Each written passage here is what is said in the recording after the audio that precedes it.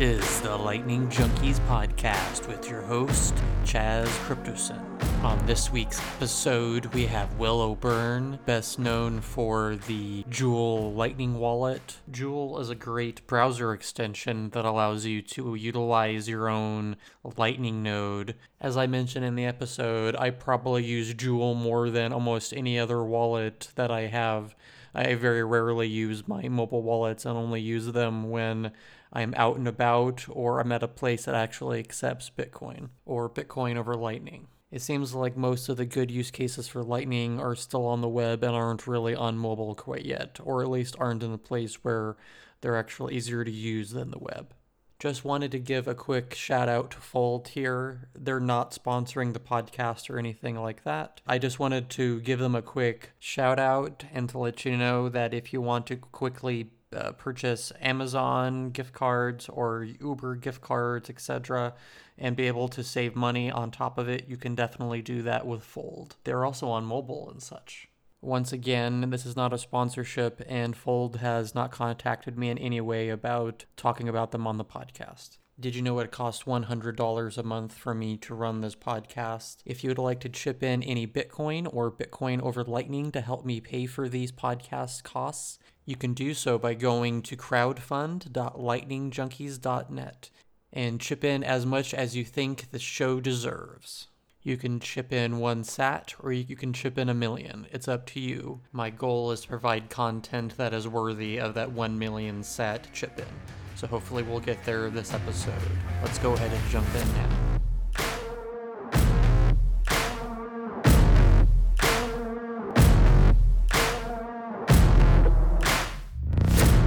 I would like to go ahead and welcome Will to the Lightning Junkies podcast. How are you doing this evening? Hey, Chaz. Super stoked to be here. Really love what you're doing with the show, and just happy to be a guest. I'm really glad to finally have you on here. You were definitely one of the first people ever wanted to have you on here. I kind of look up to you in a kind of dev sort of way, like you're doing all these different things, and you're very useful to the entire ecosystem. Well, I appreciate it, and I'm totally flattered. I don't know if I can live up to that hype, but I'll do my best. Well, absolutely. Here, let's go ahead and jump in. I know that you have a bit of a unique starting point than a lot of my previous guests have been. If I'm correct, previous to you making Joule, the Chrome extension, you actually came from Ethereum. Is that right? Yeah. So I was working on, I started working on it when it was my Ether wallet, but then that kind of turned into my crypto. But it was basically the main use or the main way people would like buy ICOs and get in on those, because it was a wallet that had no opinions really. It was just like it would handle any ERC20 token. I had gotten into Ethereum sometime in like late 2016, early 2017, and was just looking around for open source projects to contribute to, and that was kind of the peak one that intersected with my skills. So after contributing for a bit, they brought me on to work on it. Okay. And was your entrance into Ethereum the main entrance into crypto overall? Yeah, for sure. So my brother, James O'Byrne, who you maybe have heard his name, he's a core developer, Chaincode Labs. He had been talking about Bitcoin for a long time. I think we still have some email that we occasionally forward to each other to laugh about, where he like links to some Bitcoin mailing list posts like from like 2012 or 2013. He's like, guys, I think this thing's pretty serious. He was definitely the original of my family to kind of bring it up. And I kind of played it off for a while, like didn't pay too much attention to it because I wasn't really deep into, a lot of the topics that I think that a lot of Bitcoiners care about. I was pretty politically inactive. I didn't really pay much attention to economics. I was just kind of in it for like the fun stuff. And so Ethereum grabbed me pretty early on because there was lots of shiny stuff, and like, it was kind of easy to understand as an application developer. And so, it kind of has this really attractive upfront quality that grabs people who, at surface level have only just kind of looked into this stuff. Would you say, just to be clear, would you say that you're more of a Bitcoin person now, or are you still an Ethereum person? Oh, 100% Bitcoin for sure. I think that I'm very understanding of people, I think, on both sides, because I see the qualities, that people are looking for in this. The main difference for me is, for one, like, Bitcoin delivers on pretty much everything that people are looking for it now. Of course, people like to point out the like peer-to-peer digital cash thing, that it doesn't really get used for that, but I don't think anyone's trying to sell it as that at this point. So Bitcoin pretty much delivers on all of its promises. Whereas my sort of moment where I started to phase over was as a developer working on Ethereum. I was running my own node, since that's what you're supposed to do. And after a while, I just couldn't keep up with it. It was expanding beyond the abilities of the hardware I was running it on. I was having a lot of trouble, like, just keeping Geth from freezing up. I tried parity, but then there are bugs between those two implementations, like differences that, you run into corner cases there. I just kind of was like scared. I was scared. I was, entrusting a lot of my money into the system that I was slowly but surely losing faith in. And so when it came time for me to try out Bitcoin and spin up Bitcoin D, it just worked, and it, synced in a reasonable amount of time. And once I sort of understood time preference and, manually setting transaction fees, I realized, like, I don't really care that much about block time when I'm moving my digital gold. It's not really a payments platform necessarily. And that was also where I started to look into Lightning, because I thought, well, we're going to need a payments platform. What's it going to be? And Lightning was still in its early days, but it was there. Okay. Would you say that maybe the people that are, in Ethereum that are still kind of plugging away at it, people that you might have worked with previously, do you think that they're totally off base? Do you think that entire project is doomed to fail? I don't think they are, for a lot of reasons. One is that unless you're working on a certain set of problems, like, Ethereum offers a lot of interesting problems to work on, and you can probably get paid to do that. I think there's a lot of funding in the Ethereum ecosystem. And so I think for some people, they're interested in the research. The politics or the monetary theory behind it is secondary. They just want to work on interesting problems. And Ethereum has plenty of interesting problems, which can be fun if you're a researcher. It could be really bad if you're, a user or a developer. I also think that there are certain sets of problems that Bitcoin isn't interested in solving, like the idea of smart contracts, at least in the short term. And Ethereum does kind of work for that today. I mean, if you want to build like a distributed, gambling system that doesn't rely on proven randomness, if you want like real-time proof that you've got a random system, it can do that. And I don't think anybody's trying to build that for Bitcoin. So, I think people have reasonable reasons that they choose to work on Ethereum, but I also think that they tend to not have thought a lot about it from a holistic standpoint. I think people who are interested in the tech are interested in the tech. People who are interested in building fun games are only interested in that. It's only kind of in Bitcoin where you see people who have these like totally multifaceted interests in the economics, in the politics, have the technical background to understand it, understand the game theory implications of how these systems work, understand networking. Like, you have to understand a lot of things for Bitcoin to make sense, which is a lot to ask for your average person. That's interesting, kind of understanding why you would move over to Bitcoin here. So are you saying you're kind of more sold on the overall Bitcoin ethos versus the, maybe put it into square quotes for the Ethereum ethos? Yeah, I mean, it's a little hard. I feel that Ethereum doesn't have a consistent narrative, so it's a little hard to say what that ethos is. And I think there are certain aspects of Bitcoin that I still am at odds with. I don't, sometimes always feel like I'm 100% aligned with the air quotes community. I think really what it comes down to is the Unix philosophy of design, which is to do one thing and to do it really well. And Bitcoin tends to do its one thing really well.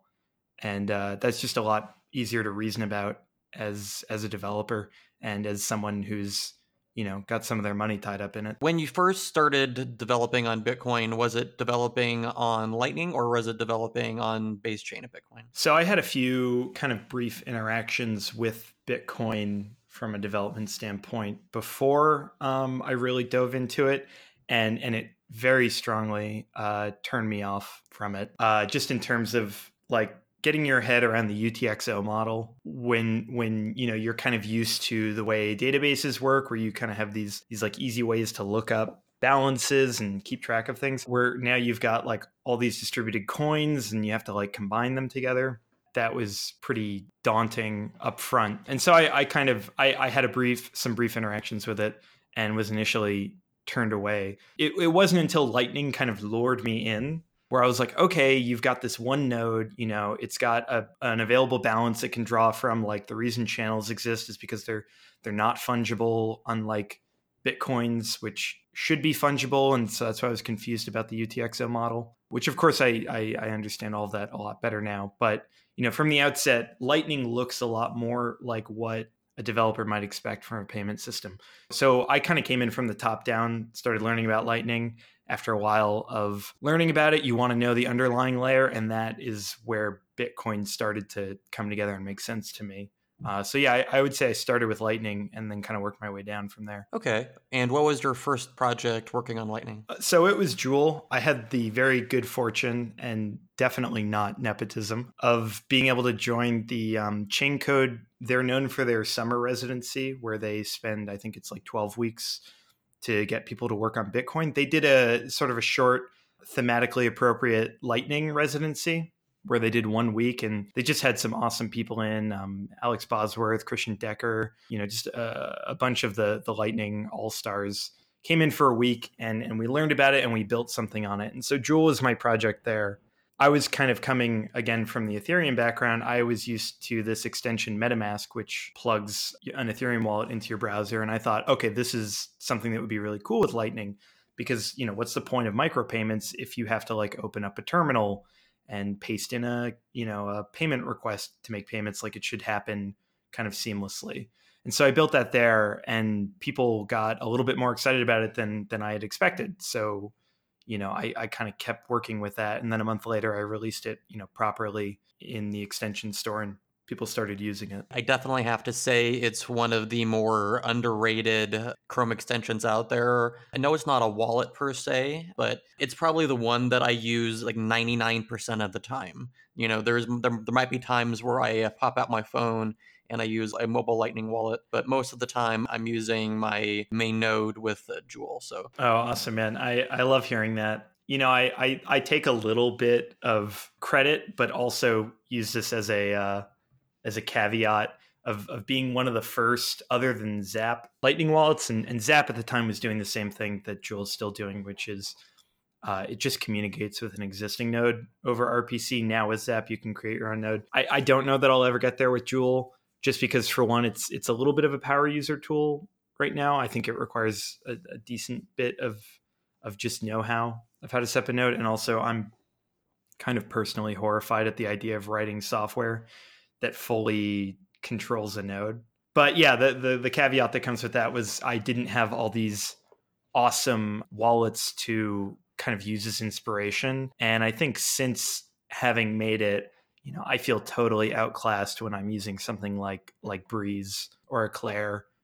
I just think their mobile wallets really nail a lot of the kind of look and feel that you want out of a Lightning wallet. And meanwhile, Joule is starting to look more and more like a enterprise software, or like a Microsoft Excel or something to me. But it was an early foray into it, and I'm happy to kind of have been superseded by these full teams that are, now building businesses on top of Lightning. I mean, I'm just wondering, who else is going to take up the mantle of Joule? I know you were kind of telling me before we started recording that you haven't been able to work on it as much lately. Yeah, it's unfortunate, as I'm sure a lot of open source developers have encountered. Like, at a certain point, you can keep working on this stuff until the money runs out. I was sort of getting there, and I love working on Joule, and I continue to support it. But I've since kind of had to go back to putting it on the back burner as a side project. But I like the way you phrase "take up the mantle," because I really do think that Lightning on the web has sort of taken a back seat to mobile apps, and I'm really glad that people have made these really sleek and functional mobile apps.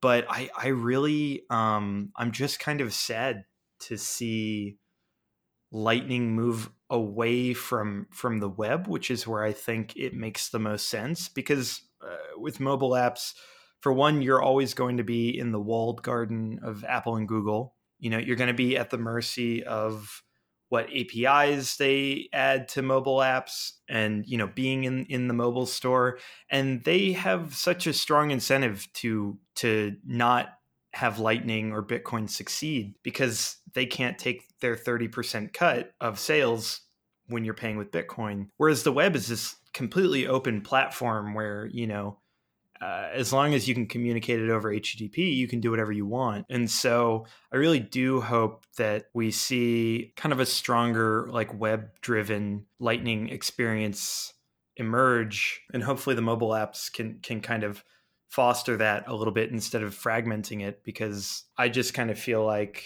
we've got a bunch of good mobile payments as it is. I mean, honestly, if you want peer-to-peer anonymous local payments, like, nothing beats cash.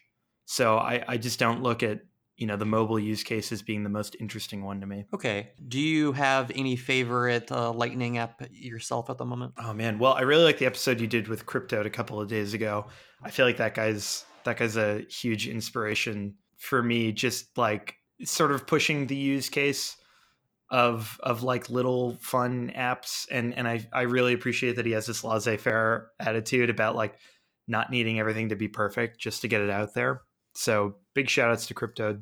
I'm really excited to see the gaming space move forward with things like Light Night and the ZBD guys working on their games. But as for my day-to-day uses, I would say, I mostly use Lightning as a tipping platform right now. So Bottle Pay and Tip and Me, that's kind of been really the only use case to stick beyond going to a website and just trying something out once and then, not really coming back. So I think it's still a really underexplored area. Let's kind of jump back into Jool a little bit here. So how long did you work on that, when you were actually working on it? So I probably gave Jool an honest year of my life, with some other projects sprinkled in there, because I kind of always knew that Jool, I'm just one guy, and I didn't want to like try to turn it into a business or take VC funding or whatever and hire people to work on it. So I always knew that it has a sort of intrinsic shelf life beyond what the open source community wants to do with it. So I really invested a lot of my time and effort into trying to foster a development community around Lightning. And so I've pushed more on things like WebLN, which is this sort of open standard that Jool uses, but a few other wallets like Blue Wallet have implemented to allow web apps to like request and make payments. Tried to push forward some like use cases that I hope other people adopt, like allowances and auto payments, and also tried to get the Lightning app developer community going with some open source demos and some tutorials and stuff like that. So, rather than build stuff myself, because I know I'm eventually going to run out of steam or get hit by a bus or whatever, I've really been more trying to focus on getting more people like me who maybe build Ethereum applications to say, oh, what's this Lightning thing? Let me check it out. Oh, cool. It has a strong developer community. Let me give that a shot. Okay.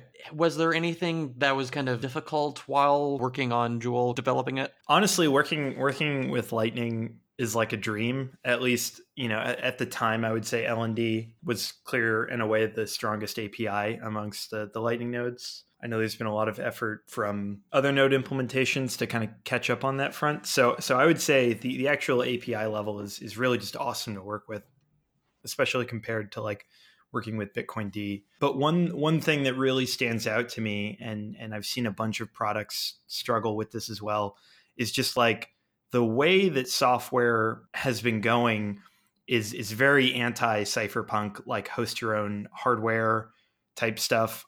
For instance, you'll probably remember that like 5 years ago, you didn't see that many websites use HTTPS, and now every website uses HTTPS. And that's great. because you want to have these encrypted connections with websites so that people can't snoop on your traffic. The problem is that the way that HTTPS is kind of developed is we've actually centralized the web a lot by having these certificate authorities. You have these organizations that mint these SSL certificates. And the way most browsers and a lot of software works is that they check with these certificate authorities. So if I want to have a secure encrypted connection with my Lightning node, I have to use a self-signed certificate because one of the certificate authorities won't mint one for me. And a lot of software just assumes that that's malicious behavior, when in reality, it's just me trying to run my own stuff. So I'd say a lot of the difficulties that I've run into with Lightning development is just that all of the software that we work on is really centered around the idea of having one of the big guys kind of give you the okay, whether it's writing a mobile app and having to deal with store rules, or writing a web app and having to deal with DNS or certificate authorities.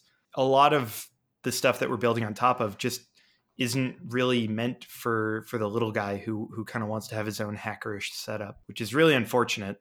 And I've definitely seen like Casa, for instance, having their node that runs in your home, that has a self-signed certificate as well.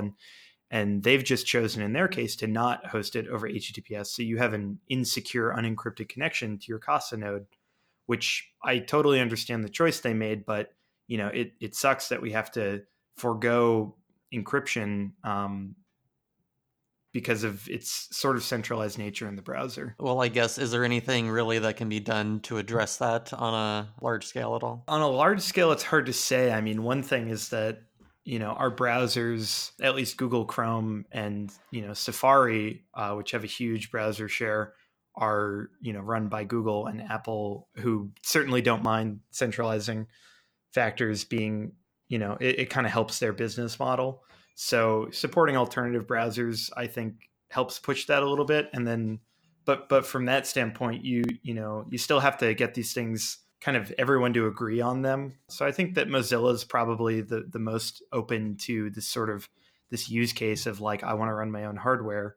And so, maybe filing issues on the Mozilla bug tracker. But ultimately, it's really hard as an individual to make an effort in this, aside from being vocal. I just wanted to maybe kind of touch on a few of the other Lightning apps that you develop. I think you have maybe 2 other ones. Is that right? It's hard to know what you consider an app. I definitely have a few toys out there. Sure. Well, let's talk about the toys then. So TipHub is the one that first comes to mind, which was right after the craze of Tip&Me really blowing up when Jack gave a shout out to that project. I kind of had this mindset of like, okay, Tippin's cool, but it's custodial. And I don't have anything inherently against custodial applications. I mean, I use Venmo to settle up with my friends. I still use PayPal on occasion. And those are inherently centralized services. And I'm not like shaking in my boots that they're going to steal my money any day.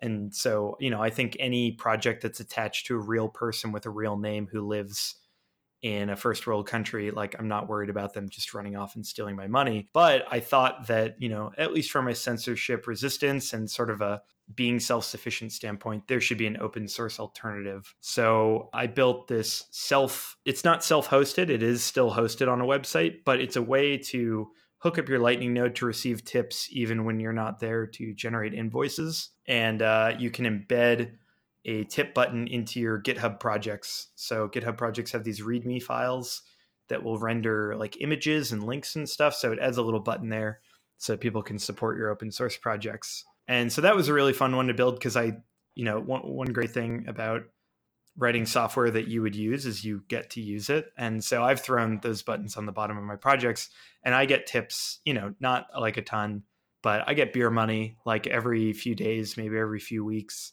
And it's just super gratifying to like connect with people on that level and to not have to Jimmy Wales style, like add a giant blocking header on your Wikipedia page. It says like, please give me money, but just have a little tip jar and for people to drop money in there and to know that that was a peer-to-peer interaction. I didn't have to trust a third-party service to hold on to the money. Got it. And was there one more thing that you developed as well? I'm trying to think.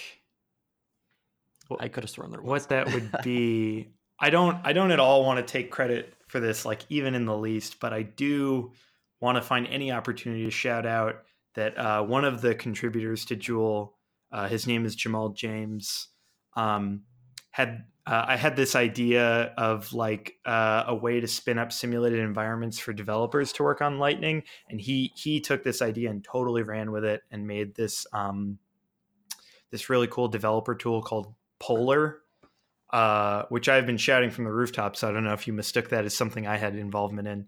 I helped like a very little bit, but it's all on him. But if you're a developer interested in Lightning, you should totally check out Polar.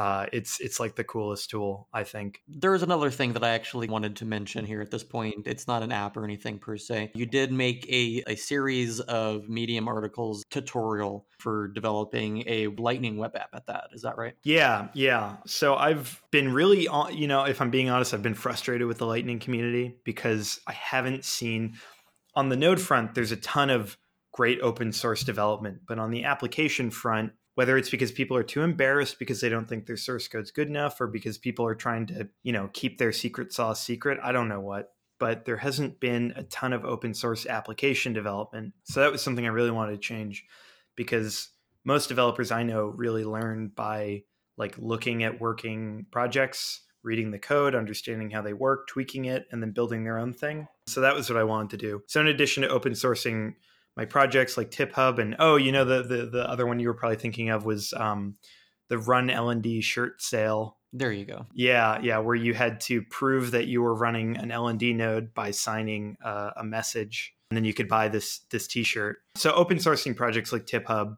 like Run LND, and then making this article series, because the thing that makes Lightning better is getting more people in it. Like it's a network, and in order to have a bigger, stronger network, you need more people, both users and developers. And so, that's just been a huge priority for me. Got it. Okay. Well, I mean, I've looked at the series multiple times because, I've been wanting to become, actually learn how to do more of these things. But I don't, I have some experience in Python, but not much experience in JavaScript. And I believe you have TypeScript on this particular project. Is that right? Yeah. TypeScript, I think, it's really important to use a language that you can have a lot of faith in it doing the right thing when you're dealing with people's money. So I usually advise people to use TypeScript. I like Python. I want to recommend it, but given its runtime error nature where you don't know the code is going to have problems until it actually reaches that point in code, I usually advise people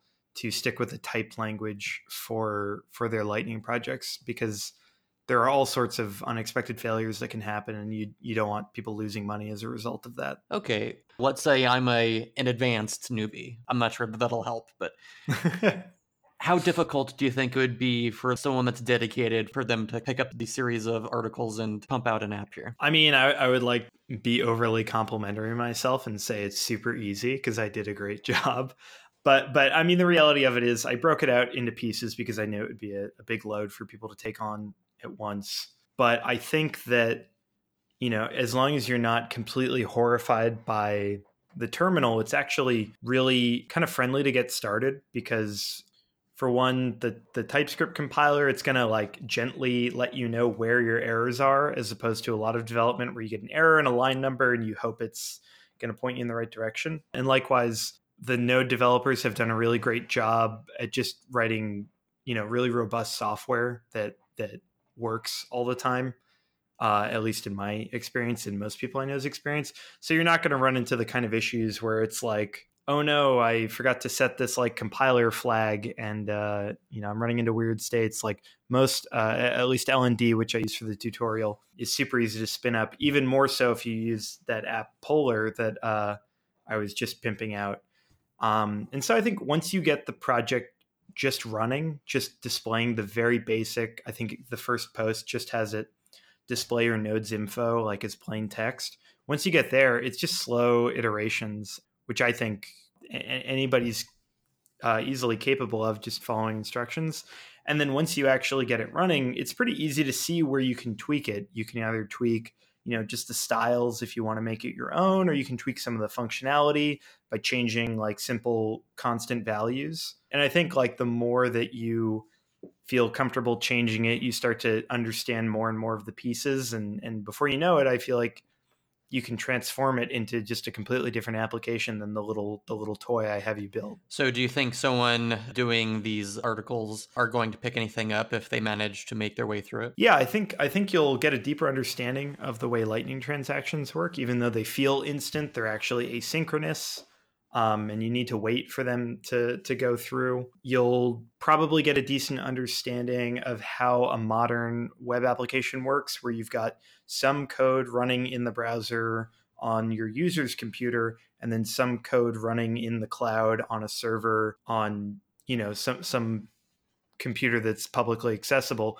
And then you'll also one thing that I think is a good fringe benefit here is you'll understand better how to secure your node, but to not have to like lock it away. One like pet peeve I've had for a while is the Bitcoin developers have said like never expose your Bitcoin node to the public internet because you don't know what bad things people are going to be doing. And while that's a good philosophy in general, it can be really frustrating in the use case where you want to have your node accessible, like and to be able to use it on the go, and so you don't have to trust a block explorer or something like that. Whereas the Lightning approach for all of the node implementations that I know of, they have a high level of confidence in the security of their nodes and what you should be able to expose and what you should lock down. And so I think it'll get you to be a better node operator by running through these. You'll understand how to communicate with your node, how to secure it, and how to program your money to, interact with it in a safe way. Okay. Kind of briefly said that, if you have, are comfortable with command line, that you should be able to jump onto this thing. Would you say that there is any other things that people should be already aware of, already have experience in before they jump on this? Or I used to say at least have a Lightning node. Again, not to keep shilling, but with Polar, you really don't need that. I would say just have a tenacious attitude.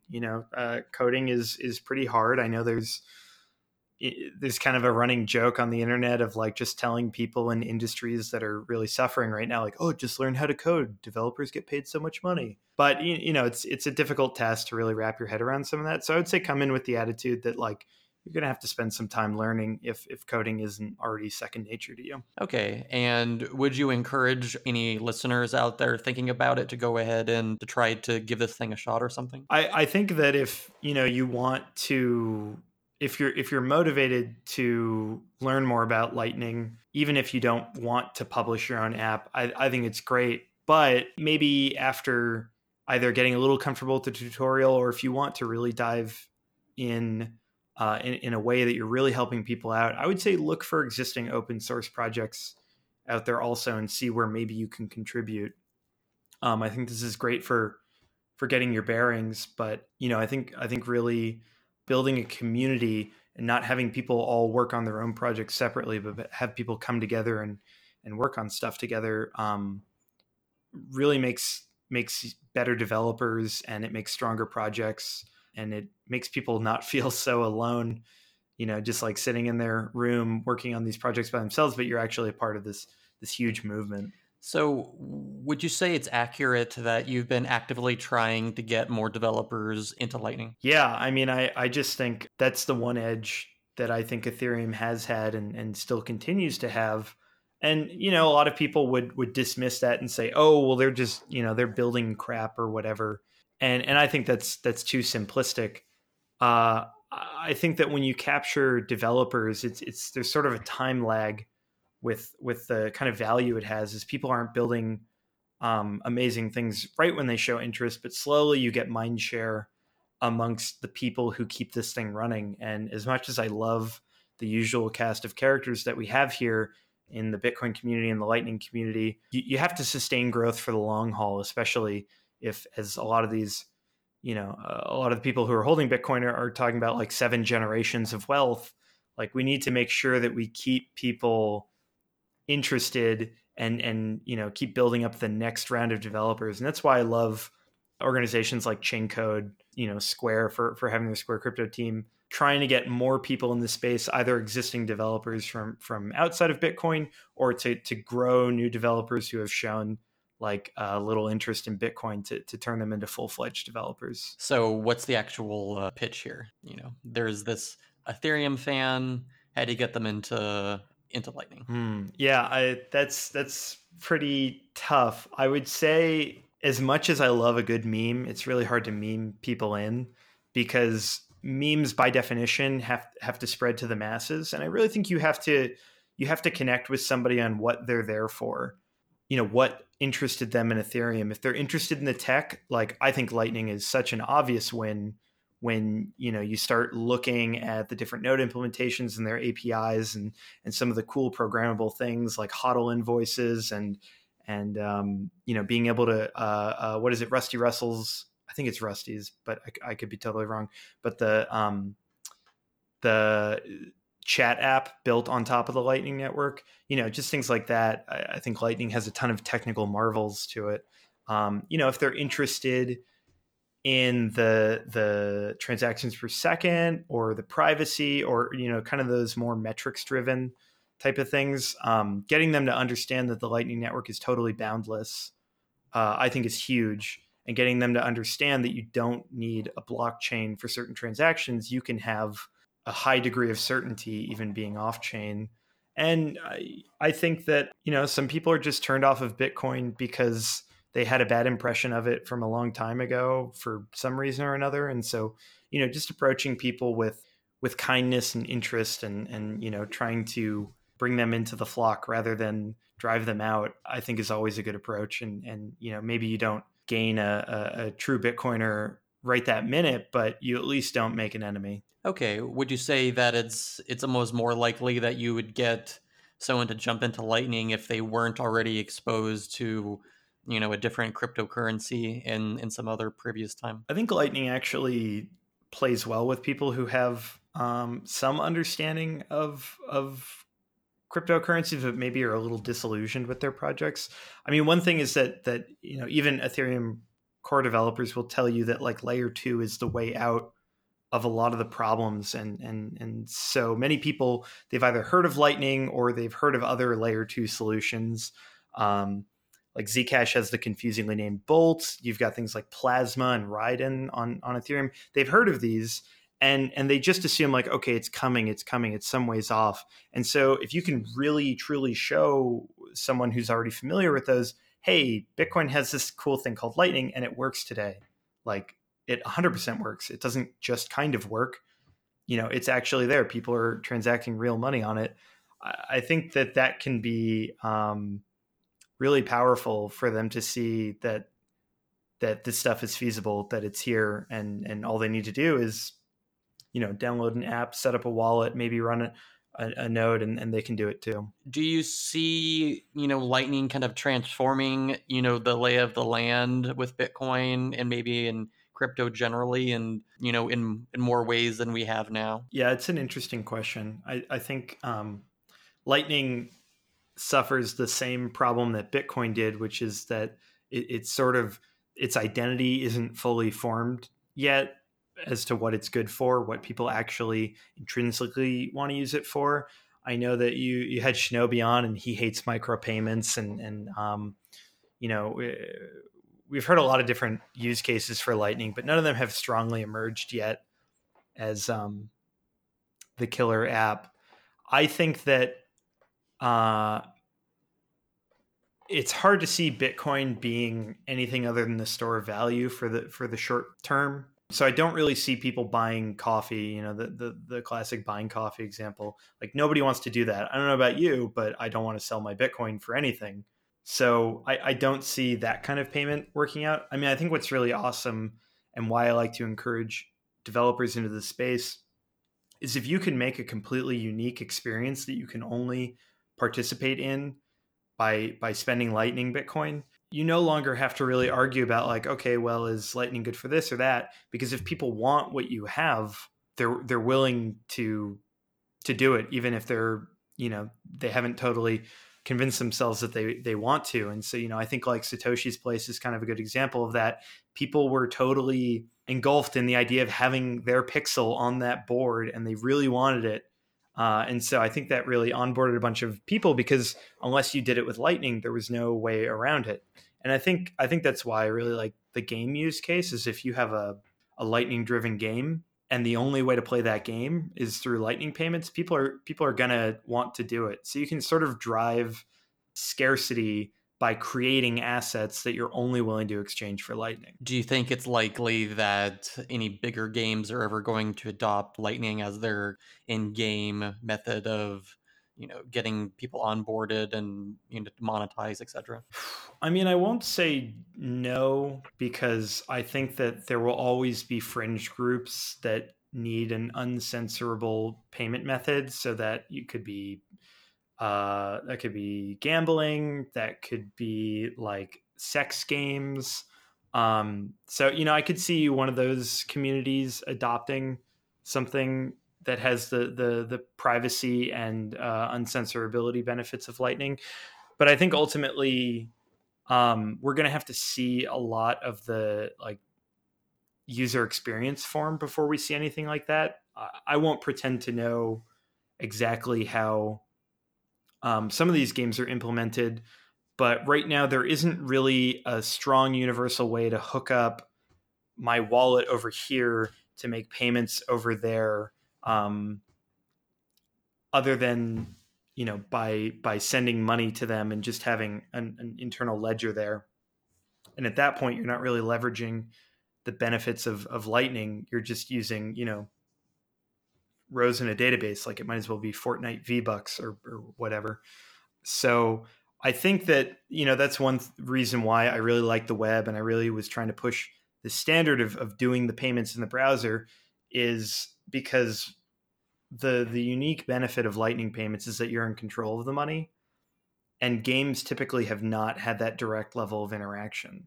So I think unless we can shape a user experience where people are used to programming their own personal node, or their own wallet, and giving limited access for applications to make payments and stuff like that, we're going to continue to see this sort of custodial focus with it, which I think from a larger game developer's standpoint, there's no benefit to using Lightning at that point. If they're already fully in control, they might as well control the whole space. I mean, I have a hard time seeing a game company adopting Bitcoin and adopting Lightning.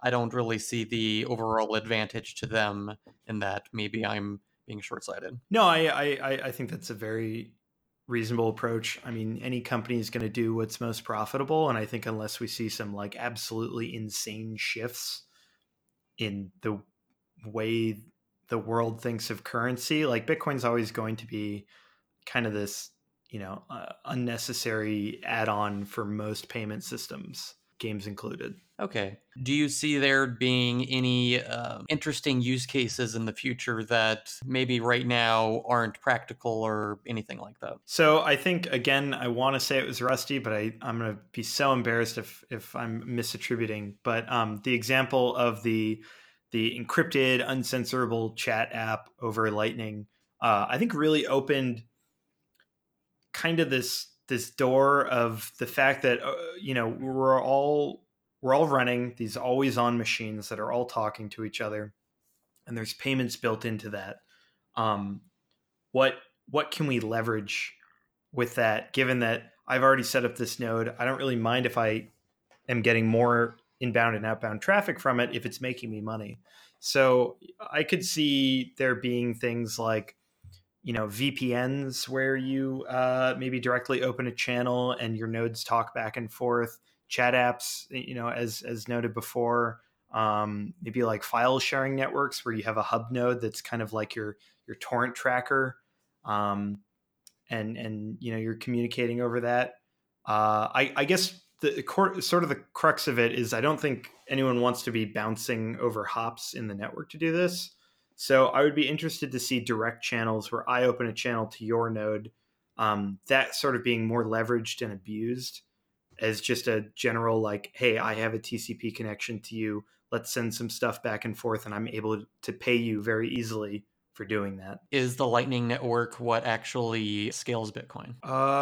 Sorry to put you on the spot there. No, that's a good question. I really think if scaling was our only problem, that you would see people just using the Coinbase app and sending money back and forth to each other using that because, you can do it with no transaction fees because it's just a database update for them. I mean, obviously you risk the censorship and all that, but for 99% of people, their use case, that doesn't even pop into their mind when it just comes to sending money. So I think if that were the biggest problem, we would have a really popular custodial app, but we don't, at least to my knowledge.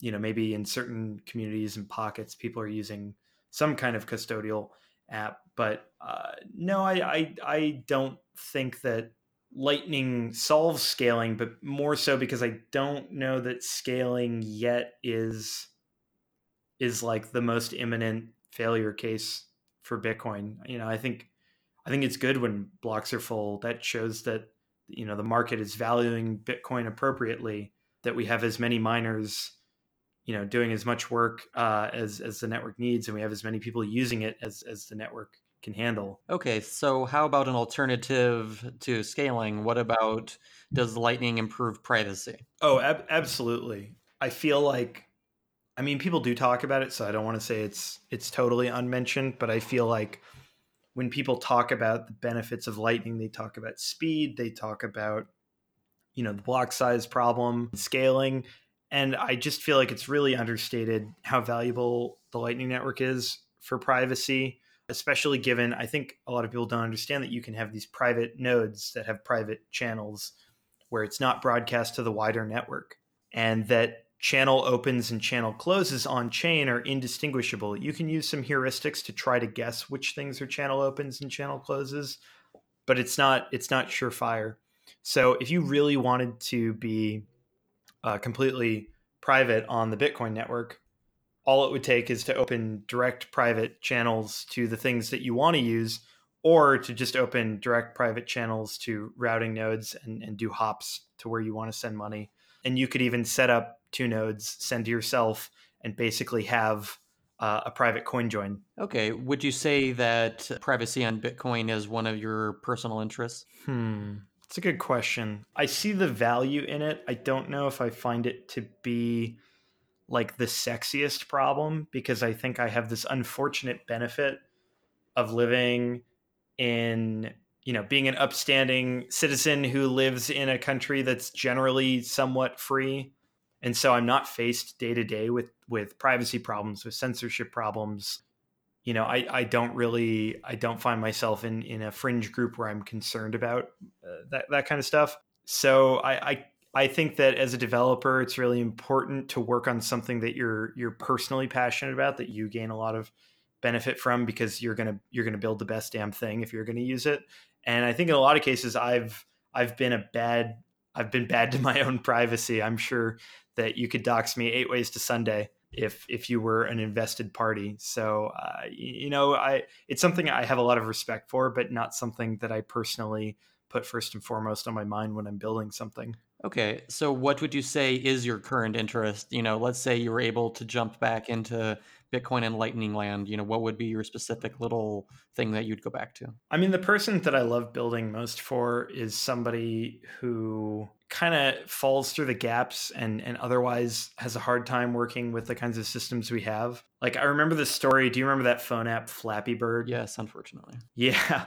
Well, I got to give a lot of credit. It was made by some guy in Southeast Asia who, it was like, just a really small, simple side project for him, threw it up on the App Store, and it became an overnight sensation. And so for starters, like 30% of everything that guy made went to Apple, which, when you're living in a much poorer country, like 30% could go a very long way. And then because, he was such a public individual as a result of that, he started receiving a lot of threats and just, had a really bad time of it. And so like, I think of that guy when I'm building stuff, is like, I really want to empower these people who, like, Bitcoin totally works for them. Bitcoin like would be a great use case for them. Whether you're like a sex worker who gets deplatformed by every, financial institute, even though what you're doing is totally legal, or, if you're trying to raise money for something, but you rub people the wrong way. Like, I just want to make sure that while maybe you don't have the best user experience, like there's always a pretty good option for you. So I've really liked the kind of surge of interest in these sort of Patreon type clones for Lightning. I don't think any of them have quite nailed it yet. So I think that's an area still for improvement. I think content platforms, whether it's like a streaming site or something, still seems to me to be a really interesting use case for Lightning. But I think all of these, like, we're still really early days. And so I don't feel this like mad rush to start working on these things, because I know that Lightning still has some ways to go from a protocol standpoint. It still has a ton of way to go from an adoption standpoint. I really hope that it's all still there waiting for me once I feel it's matured to a point where I can take it back on as a full-time endeavor. So do you think that Bitcoin and Lightning Network, are they helping real people? Are they in the shape where they could help real people with their privacy, and maybe more of countries that aren't as friendly as the United States? Yeah, that's a really good question. I have a ton of respect for Lee Kuhn, who writes for CoinDesk. I know she doesn't always get along with the community very well, but that's because I think that she kind of holds us to our word in a lot of ways. And she's done a lot of reporting on like the efficacy of Bitcoin in these sorts of either war torn or totalitarian government run places, and whether or not it works. And so I think we really had to eat some humble pie when we look at like the recent Iran government internet shutdown, where Bitcoin could be the coolest thing on the planet, but if the backbone of the internet that we all rely on suddenly gets pulled out from under us, like it does nothing for us. I think the places where Bitcoin is helping right now, they're few and far between, where it could not have potentially been solved by something else. But I'm okay with that, in that we're getting better and we're plugging the holes. And this is a multi-decade journey that we're on to build the best damn payment system that we can. And, I really appreciate the people working on things like Gotenna and these other like distributed internet systems and peer-to-peer networks, mesh networks, stuff like that. People who are really setting us up to be able to test the limits of how hard could it be to shut this thing down. But I would say, to directly answer your question, I really think Bitcoin is not doing as much as we want it to. Is there any way for us to change that? I think one thing that really helps is to try to be a little less complacent in your life. And I'm like the main offender on this, but just every time you go to type in Google or you go to use one of these services that totally opens you up to the possibility of being censored or being taken down, like go look for an alternative or try to shake up something in your life that you take for granted.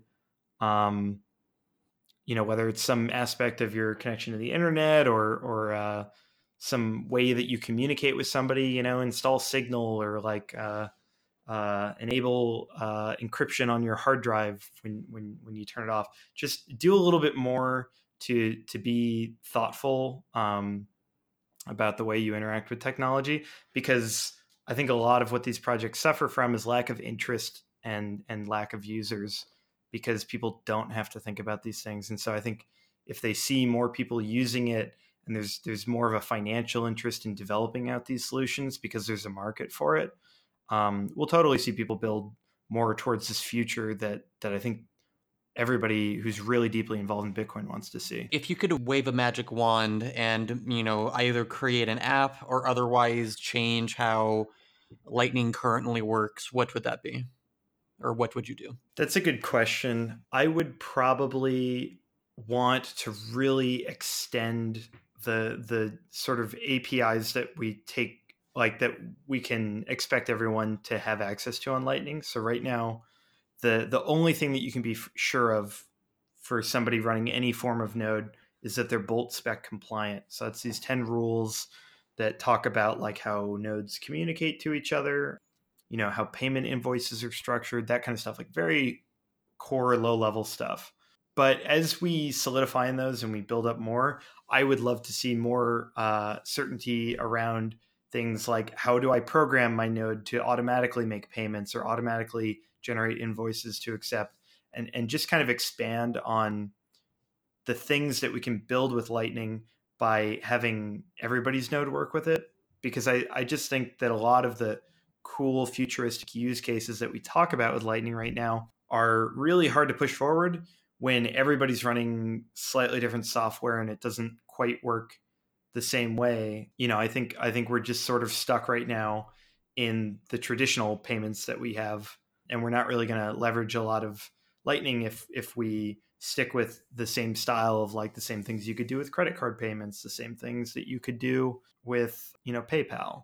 So pushing forward the ways in which we can use Lightning without taking it into context of like, oh, I have Apple Pay on my phone, so Lightning should work the same way as that. Like, in my opinion, we should be like throwing out the playbook of how payments are done and starting to think from scratch, like, what would you want in this super futuristic ideal payment system? Do you want to maybe flesh that out a little bit? Like, do you have any UX ideas you want to cook up for us here? Yeah.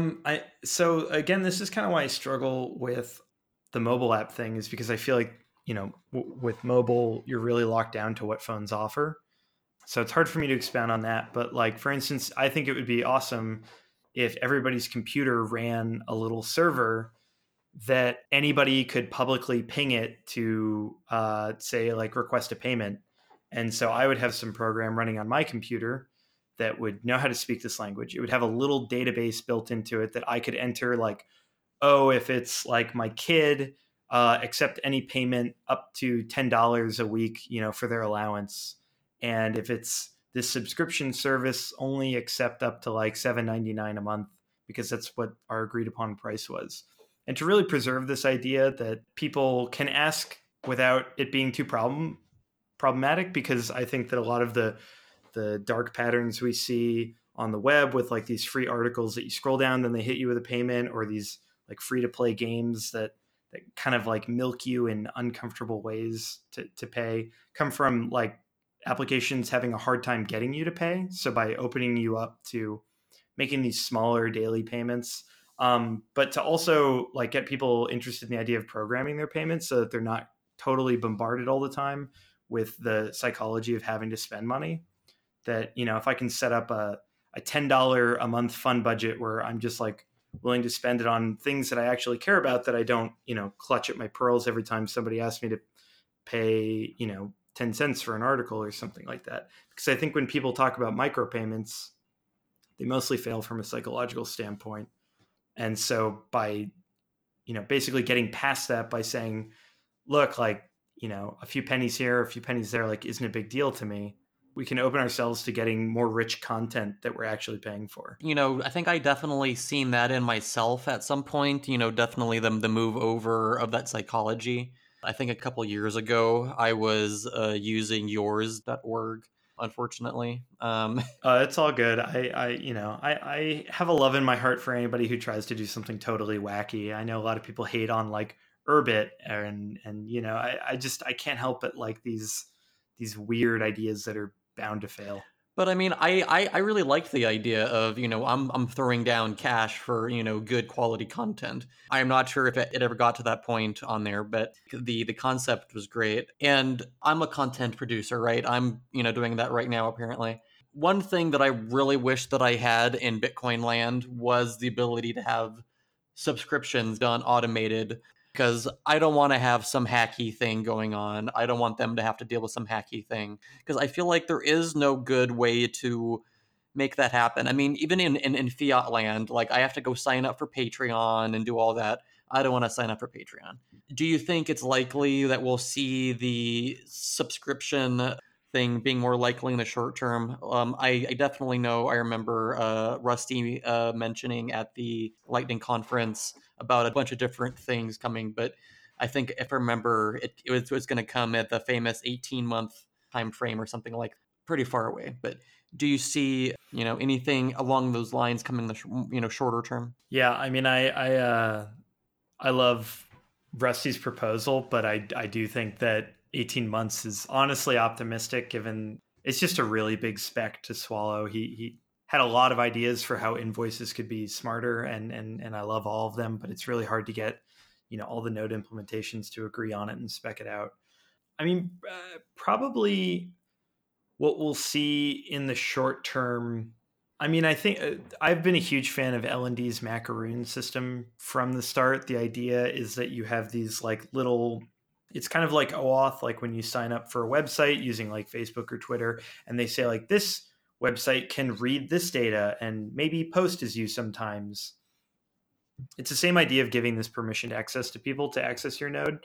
And right now it's pretty naive. It only lets you do very like specific hard-coded things like use this endpoint for sending payments and stuff like that. But the idea of giving people permission access, and I really hope we see that in all forms of life. I mean, I think the thing that's really shitty about credit cards, about giving out your mailing address, your email address, your phone number, is like your public key is your private key in those situations, or like Social Security, where you don't have a way of revoking some piece of information once you've given it away. And I think right now, Bitcoin and Lightning are still suffering from that a little bit, where like if you wanted someone to spend money on your behalf, you would have to give them your private key. And by doing that, you give it all away. So I don't think that it would take a spec change to come up with a paradigm where I give someone permission to access to my Lightning node. And that permission to access comes with certain constraints, and, they can only exceed, or they can't exceed those constraints. They have to work within them. And, I would like to see that in all aspects of the world. Like if I give out a website, my email address, I would like to have a little token that uniquely identifies them, and I can turn off that token at any point and their emails won't come to me. I feel like one of the best things that Bitcoin has done is introduce asynchronous encryption to the world and get people used to the idea that you can have this piece of information, you can keep it private, you can prove that you have it. You don't have to have the exact piece of information that allows you to make proofs. And so I think we could extend that to Lightning, to where we're giving out these little tokens, these permissioned access to our node, because your node is, conceivably always online. If you're a mobile wallet, you might run into some downtime, but there's no reason that people shouldn't be able to ping your node with some credential that says, hey, we agreed that you'd pay this much. Like, can you do it? I think maybe one more question to kind of close us out. What do you see as being the biggest roadblock for, maybe the Lightning Network? Yeah, just the Lightning Network on its own. I mean, I think we've got some scary shit lying in wait.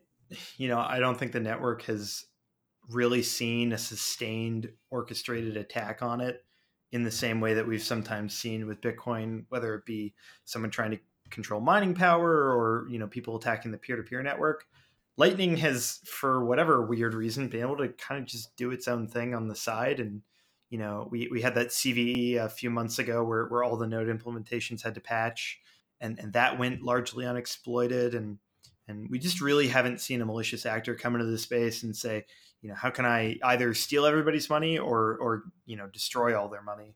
And so it'll be interesting to see what one of those looks like, because if you have a sufficiently large system, somebody's going to come to try to like stomp on your sandcastle. So I think probably for me, that's the one thing that keeps me up at night when I think about the Lightning Network, is like, oh yeah, we haven't really seen what that looks like. Do people come back online? If you were to knock every node that's online right now, how many of them would come back online?